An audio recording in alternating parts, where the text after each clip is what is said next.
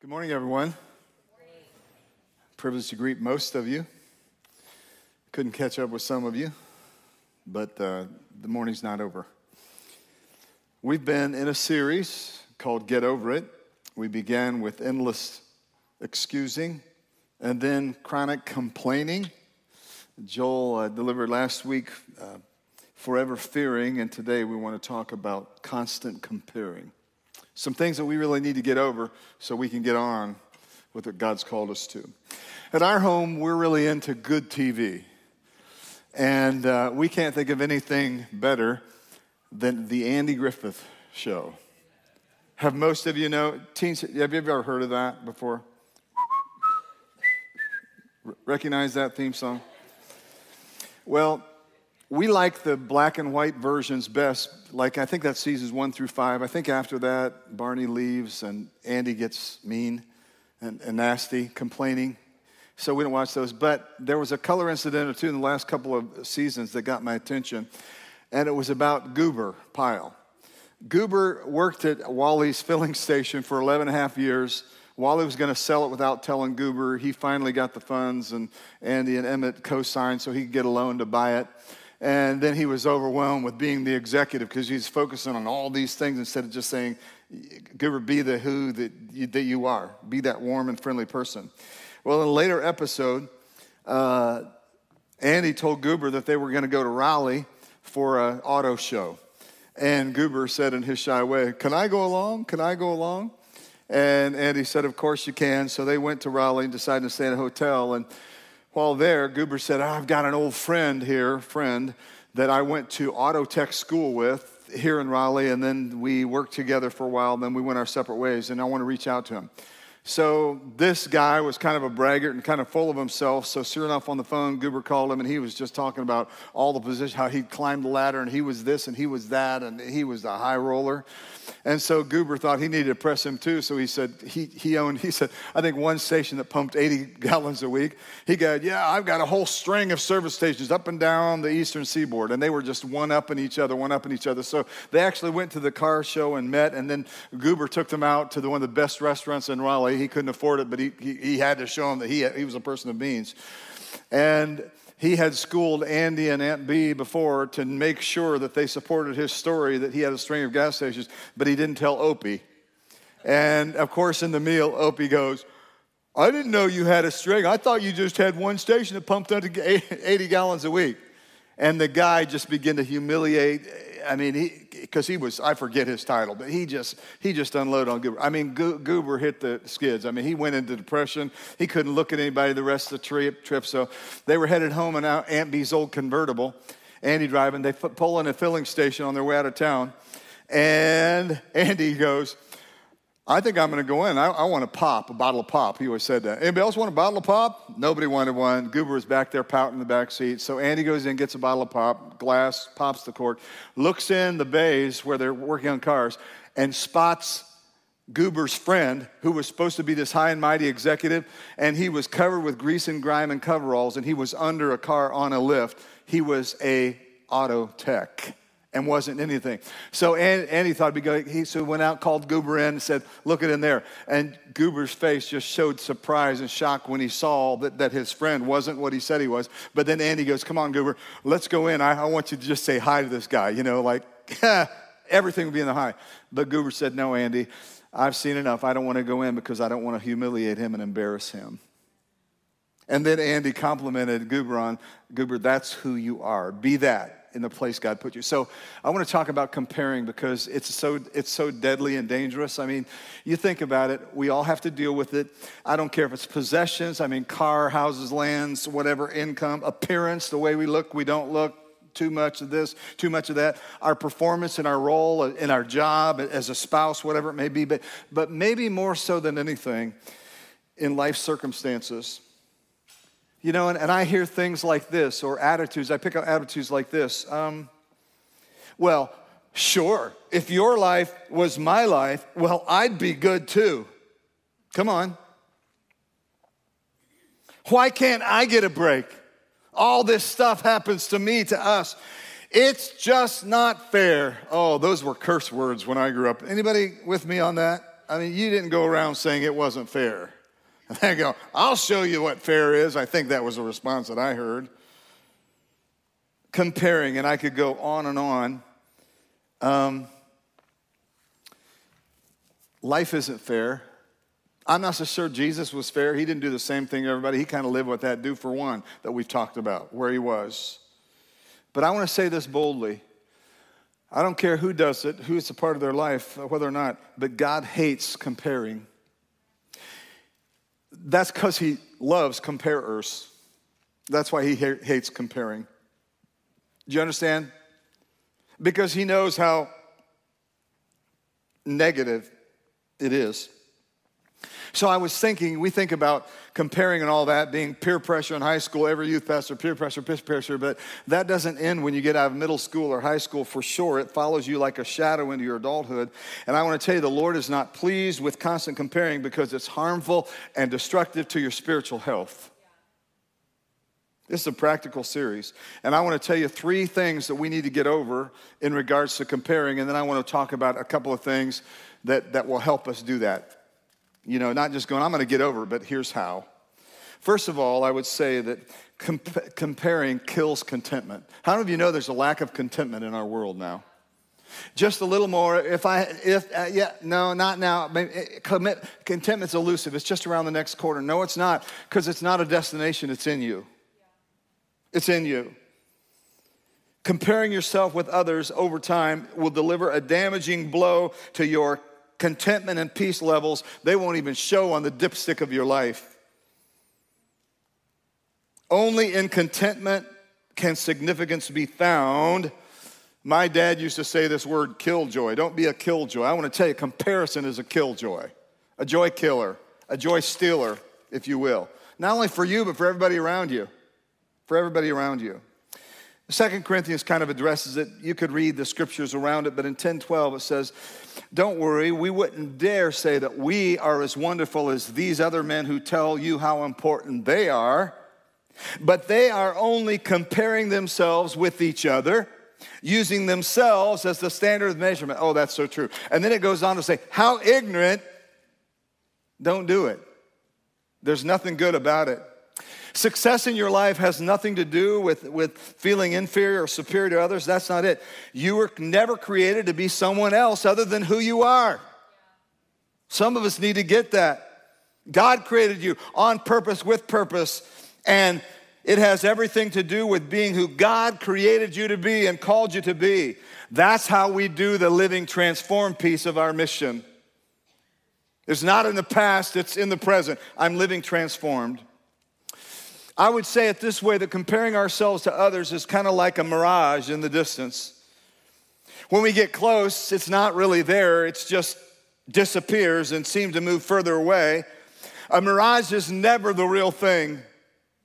It may be a form of hallucinating, never real. But I know this, if you play the comparison game, you will never find contentment. Never, never, never.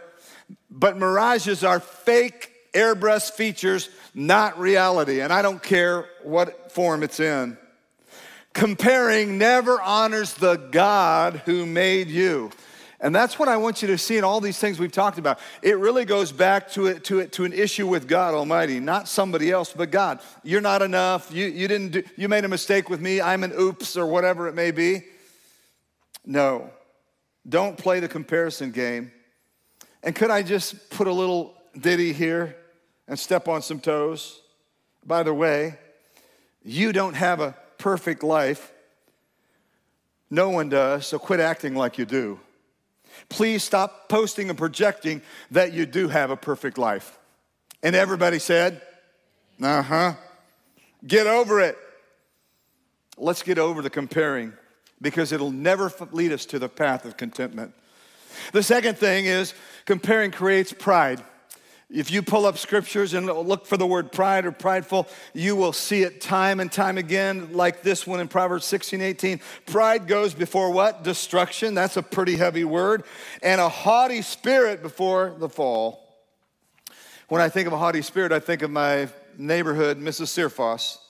Those of you who've been here for a long time, you know that she existed in many, many ages past. I don't think she has any relatives that tune in or watch online, as far as I know. We're talking the 50s and the early 60s. But I remember her. She was a really grumpy neighbor and was very frightening to us and very mean. But we still treated her with kindness because that's what our parents made us do. But I remember she had a carriage about herself. I mean, she was tall and she had a good posture.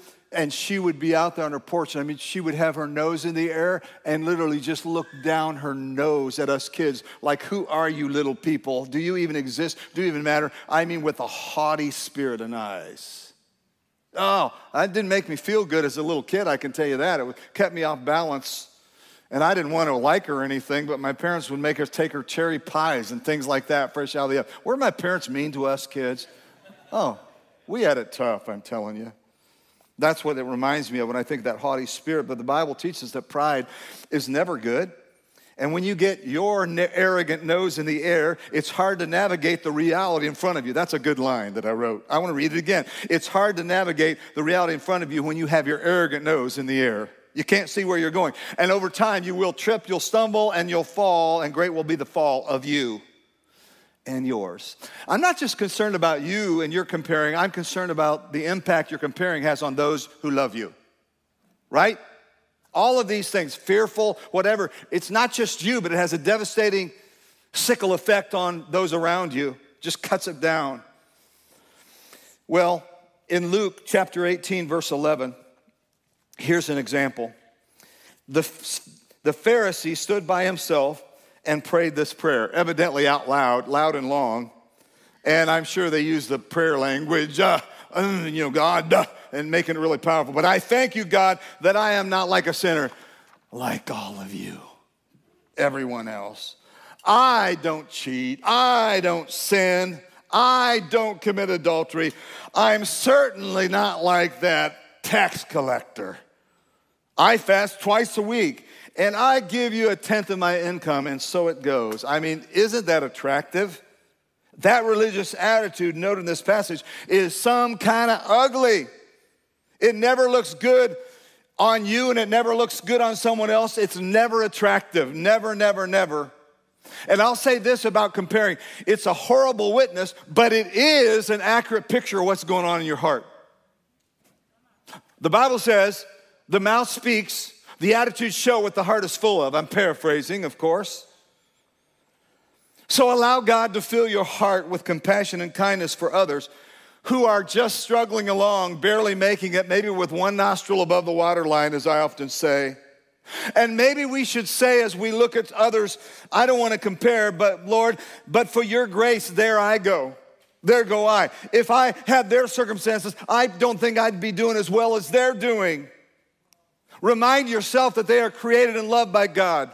I was reading over that last night and I thought of that old Amy Grant song, My Father's Eyes. Does anybody remember that? You ever heard of Amy Grant? Teens? Give me a nod. No? No?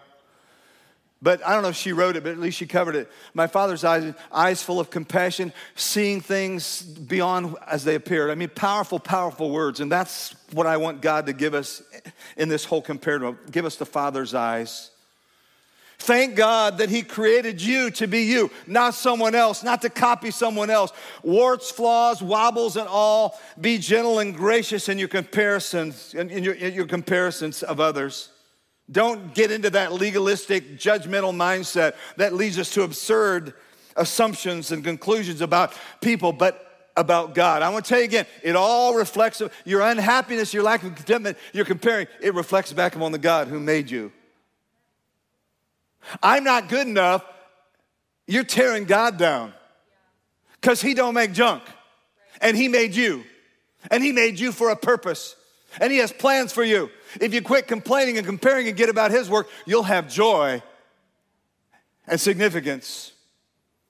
I love what C.S. Lewis, golden pen of years gone by, wrote. We say that people are proud of being rich or clever or good looking, but they are not.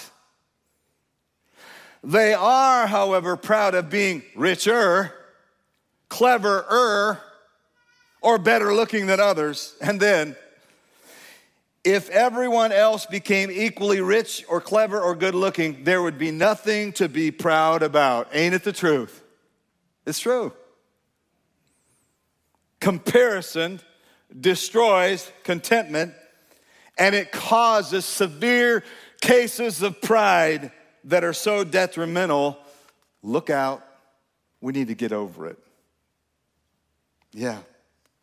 And finally there with this grouping is the third one. And here's the real devastating one, I think. The other two are troubled, but this one, comparing creates resentment. You know what that is? It's like resentment is over time. It's like putting bad feelings and things in a crock pot and just simmering and stewing it for a long time. But it doesn't make anything tender. It makes it tough. It makes your heart tough. Comparing is a real problem that often leads to resentment road, and that becomes our permanent address. We resent people we're jealous of, but we often end up holding resentment in our hearts towards God, who distributes all that is good. Hey, like it or not, God is the one that distributed you what you have. He didn't make a mistake. He didn't make a mistake. Here's an ugly biblical example of this resentment coming from the life and times of David and Saul in the Old Testament. Saul, king, powerful king of Israel. David was soon to be the heir apparent. David full of loyalty and security. King Saul full of jealousy and insecure. And if you could read other places in the Bible, it said when God called him, he was a shy and backward person. And God said, the word said he's a head and shoulders taller than everybody else in Israel. He was good looking, he was powerful, and he had a humble heart in those days. But something happened. And so here's an example that calls it out that I think we've referred to recently in 1 Samuel 18.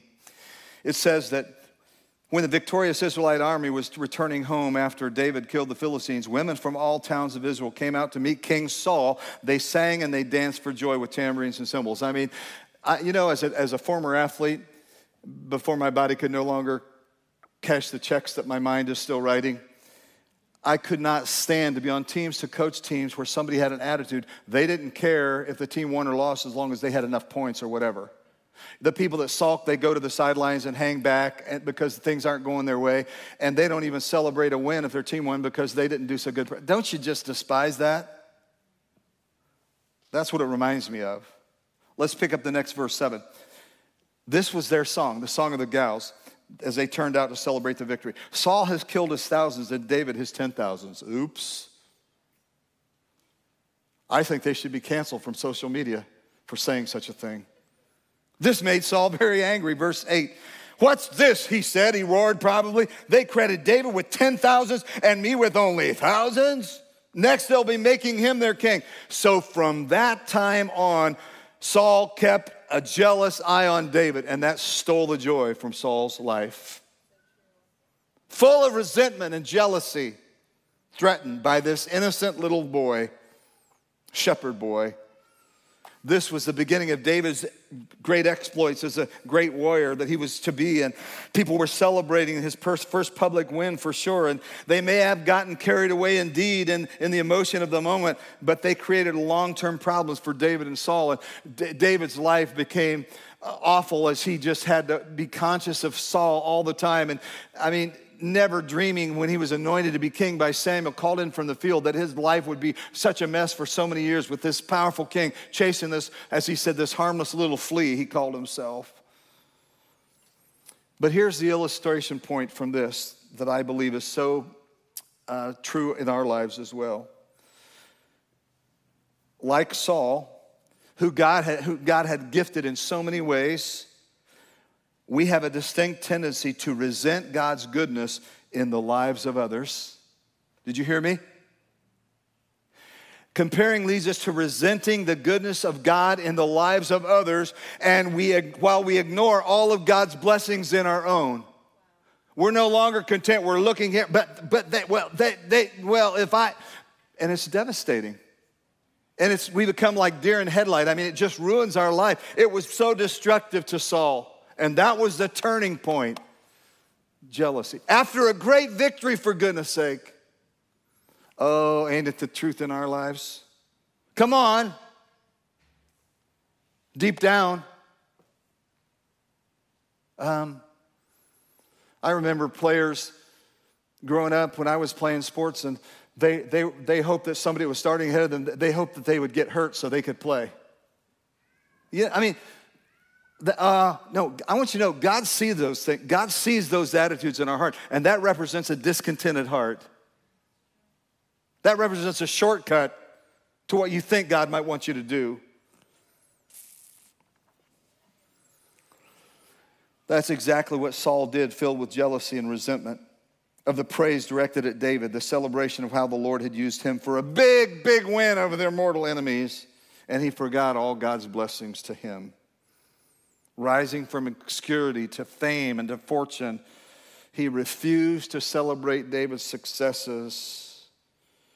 He had so much, but the problem was he also had an ungrateful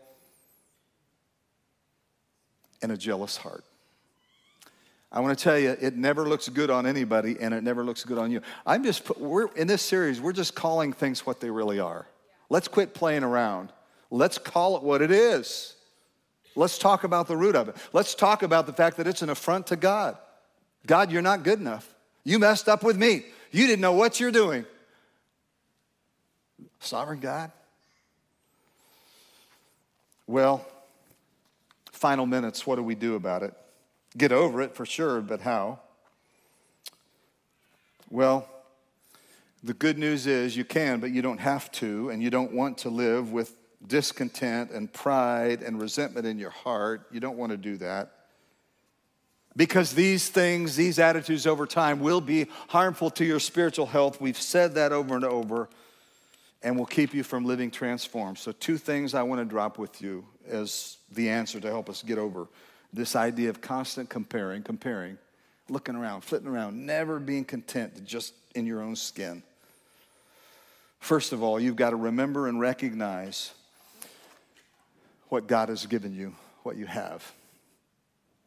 Do you like ungratefulness in others? You know, we try to tell our kids and grands all the time, don't be ungrateful. Don't be, if somebody gives you a gift, don't go, I got one already. I got one, I don't want it. You know, few things are worse than an ungrateful adult. I wonder where the kids get there from us. I wonder. James 1:17, one of my favorite life verses, still says, every good and perfect gift, every, circle that word, is from above, coming down from the Father of the heavenly lights, who does not change like shifting shadows. Say that 7 times as fast as you can and see what comes out. God has given us every good and perfect gift you need to navigate this life successfully. So many times our identity is what we were, a role we were in, instead of who we are. Look at me. You're no less now that you're in a different place or position. You're just as valuable to God, and He does have a plan of purpose for you right now. He knows the past, what could have been, might have been, should have been, was. He knows the future, but He wants you to live in the present with significance, contentment. Wow, you can do it. Paul found himself to be in difficult circumstances nearly all the time, and that's where he did most, it seems, and his best writing for sure. In the middle of restrictions to his freedom, he wrote great things like Philippians 4:11, the B part of that verse. Listen to what he says about this whole issue of comparing and contentment. I have learned how to be content with whatever I have. Contentment is never found in stuff. Next verse, I know how to live on almost nothing or with everything. I've learned the secret of living in every situation, whether it is with a full stomach or empty, with plenty or little, for I can do everything through Christ who gives me strength. That's the key. He is with you. He is in you right now in the middle of wherever you are. And He is developing a powerful testimony, and He will use you in ways you never thought possible because of the very hurt and the experiences that you've had in the past. Nate pointed out in first service, just kind of a spontaneous sharing that of the worship team this morning, there has been significant, huge loss in lives of a loved one represented on our stage. And you know what? That hasn't diminished their witness or their testimony. God is using that to raise them to a new level of worship, because he's talking about the most powerful witnesses worshiping God in the middle of the storms, in the middle of loss. That's how you navigate your way through it. You can't get to the future without living the present. You can't ever skip the present. But so many people want to live there or there. God wants you to live in the here and now. Don't compare. Be grateful. Know what you have. Know what I've given you. This is how Paul fought his battles, as that little song goes.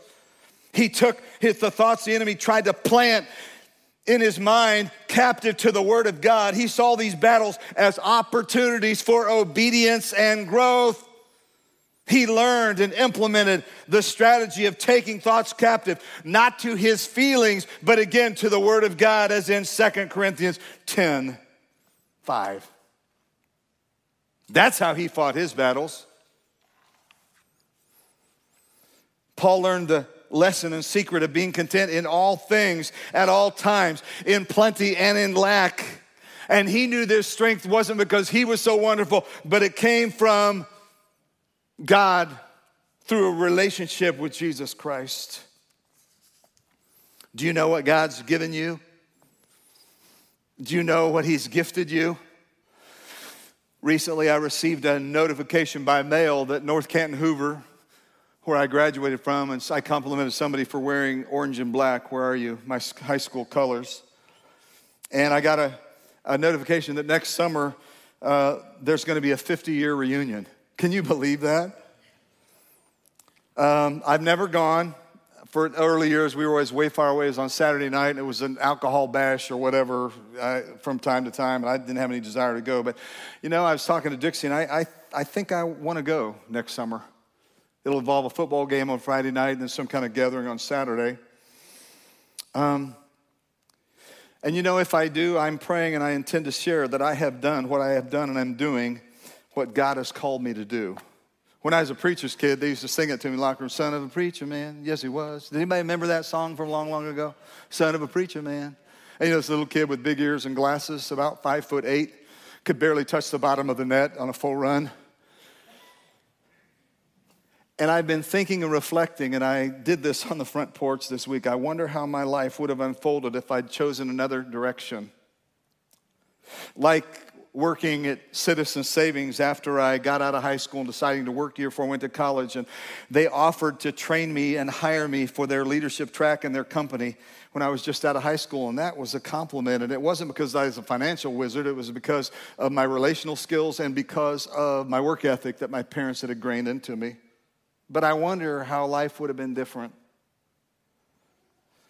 But I want to share, if I have the opportunity, that all that has been accomplished or is being accomplished these nearly 50 years and counting, all the lives touched, changed, and living transformation has only been through Christ, who gave me his strength. I'm only doing what he has called and created me to do. God is faithful. To God be the glory. It's not to me, it's not to you, it's to God be the glory. Great things he is doing. I love it. So, do you know what God's given you?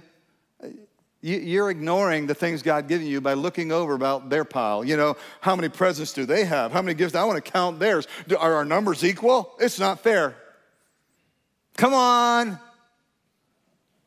But here's the big one. And this kind of sets you up for the next series that we're going to be doing. This starts after our prayer and worship morning next Sunday, but we're going to go 5 weeks on positive ID, we're calling it. You must come to know who you are and whose you are. When you say Y2J, you become what? A child of God. Pastor, you've said that. I'll be saying that as long as I'm your pastor. We can't get away from it. If our identity is anything else than that, we will never find significance. I am a child of God. This is so critical to becoming a fully devoted follower of Jesus who is constantly living transformed. 1 John 3:1a, see how very much our Father loves us, for he calls us his children, and that is what we are. It doesn't say what we were. It doesn't say who we will be. It says that is what we are, a child of God. That's your new identity, all because of Jesus, as Andre wrote. I was singing this morning. You can now say, I am a child of God, not a label. That's who I am. And I hope you hear it when your head hits a pillow at night and when the alarm goes off. Believe it, embrace it, live it. It's your identity. Ephesians 2:10 says it, for we are God's masterpiece. And I'm always looking for simpler words. And that means I have files called keepers in our hope chest or on my phone. If it's something, a text from one of the kids, it's a keeper, man. I put it in that keeper file. You're a keeper. He has created us anew in Christ Jesus so we can do the good things he planned for us long ago. It's only in doing the good things he planned for us that we're going to have significance and contentment. It's only there that we're going to quit comparing because we are in the sweet spot of God's favor.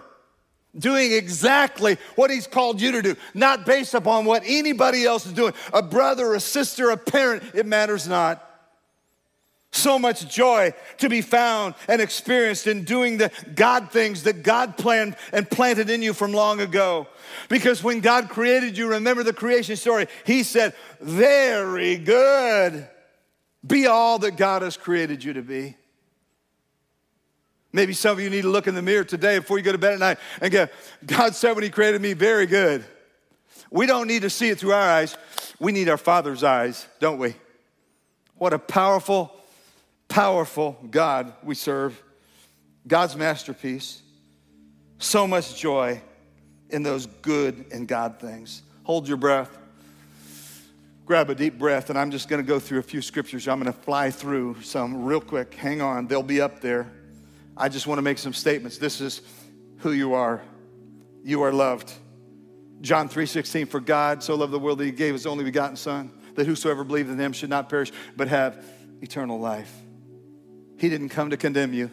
He came to give you life. You are accepted. Ephesians 1:6, so we praise God for the glorious grace he has poured out on us who belong, isn't that a great word, belong to his dear son. You are a child of God. John 1:12. But to all who believed him and accepted him at the cross, he gave the right. You have free will, but he gave you the right to become children of God. You are a member of Christ's body. 1 Corinthians 12:27. All of you together are Christ's body, and each of you is a part of it. What a privilege. I want to do my part. I want to be my part, don't you? You are redeemed and forgiven. Colossians 1:14, the Son paid for our sins, and in him we have forgiveness. Right here, right now. You are complete in Jesus Christ. Colossians 2:10. So you also are complete through your union with Christ, who is the head over every ruler and authority. You are freed from condemnation. Romans 8:1. So now there is no condemnation for those who belong to Christ Jesus. You are a new creation because you are in Christ. 2 Corinthians 5:17. This means that anyone who belongs to Christ has become a new person. The old life is gone and the new life has what? Begun. You are chosen of God, holy and dearly loved. Colossians 3:12. Since God chose you to be the holy people he loves, you must clothe yourselves with tender-hearted mercy, kindness, humility, gentleness, and patience. How many problems would that solve in our world? We have these promises in God's word, and we believe them to be true. So let's determine to live like it, to embrace them. I was thinking and jotted down that when you learn who you are and what you have, you also learn what you don't have to be. You're freed from that. That's what comparison frees you from. You don't have to be that anymore. I was listening to one of my podcast sources, and Craig Groeschel, he interviewed Sadie Robertson Huff. Has anybody heard of her? Highly recommend her stuff. She founded something called LO. It's Live Original Sisters. I guess that's a site you ought to go to and check out. Her parents were of Duck Dynasty fame. Does that ring a bell? Sadie Robertson. She's a dynamo. She has a podcast called Whoa. And I was so impressed because God has given her such favor and so much outreach, and she's only 24, at least was at the interview taping. And She was commenting and weighing in on being a human that doesn't know it all, and encouraging us to be humble and to be ourselves, recognizing the gifts are coming from God. But she was basically saying this: just because you know who you are doesn't mean that you know it all. So don't act like you do. Isn't that good advice from a 24-year-old? Just because you know who you are and what you have doesn't mean you know everything. Because God is growing us and getting us better and better and better. Know what God has given you, what you have, and know who you are. I am in Christ alone, having said yes to a relationship with Jesus. I am a child of God. Writer George MacDonald said, I would rather be what God chose to make me than the most glorious creature that I could think of. For to have been thought about, think about it, listen. For have been thought about, born in God's thought, and then made by God is the dearest, grandest, and most precious thing in all of thinking. Stop ripping on God. He didn't mess up with you. You may have messed up with him, but he's not done with you. You hear me? Quit blaming God and start thanking him. Look to develop those blessings that he has poured in to your life.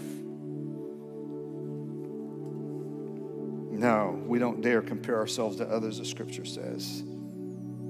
And we need to be reminded of this. Psalm 139:13. You, O God, made all the delicate inner parts of my body and knit me together in my mother's womb. Thank you for making me so wonderfully complex. Your workmanship is marvelous. How well I know it. Don't ever forget what he has given you. Don't ever forget who and whose you are. Don't have an ungrateful heart. That's how you get over it. That's how you get over fearing, living in fear. That's how you get over complaining. This could have been hooked up to complaining, this message today for sure. That's how you get over just excusing everything, making excuses. I don't want to live there, do you? I want to be all that God has created and called me to be. Any agreement out there? No matter where you are in life, hey, look at me, it's not over. It's not a waste. God can undo tangled messes. God can give you a new identity. He can give you a good sense of purpose in life. But you just need to cooperate and go, here I am. God loves it. He's really into the big yes. Would you stand with me if you can, quietly as we close in prayer? Father, thank you so much for this practical series generated from your word. All the answers to getting over all these things that are a new relationship, a deeper relationship, and a dependence upon you. You do all things well. You do all things well. Forgive us for complaining, for excusing, for carrying fear. Forgive us for constantly comparing ourselves. And that's usually about what we don't think we have or we think we want or need. We entrust ourselves fully to you. We come to the cross and acknowledge that you're our Savior. And we surrender our sin, but we also surrender ourselves. We want you to be Lord of our lives. We go palms up and say, here I am, Lord. I give you all of me. I don't know how you can use me. I don't understand all the nuances of all the giftings and all the stuff in me and the past and the baggage and all that. But Lord, I give it all to you. And if you can use anything, Lord, you can use me. I want my life to count toward eternity. I want to live in the right now moment because we'll be living in the eternal now forever. And I want to begin here and now. I thank you for this precious gathering of people here online, by whatever means. And pray your very best blessing on them. That we would defeat the lies of the enemy and take the truth, to take the statements to your word, our truth source, and that we would live out what you see, what you think, what you say. And oh God, we can't help but come back to that. Thank you for loving me. Thank you for choosing me to be your child and bear your name.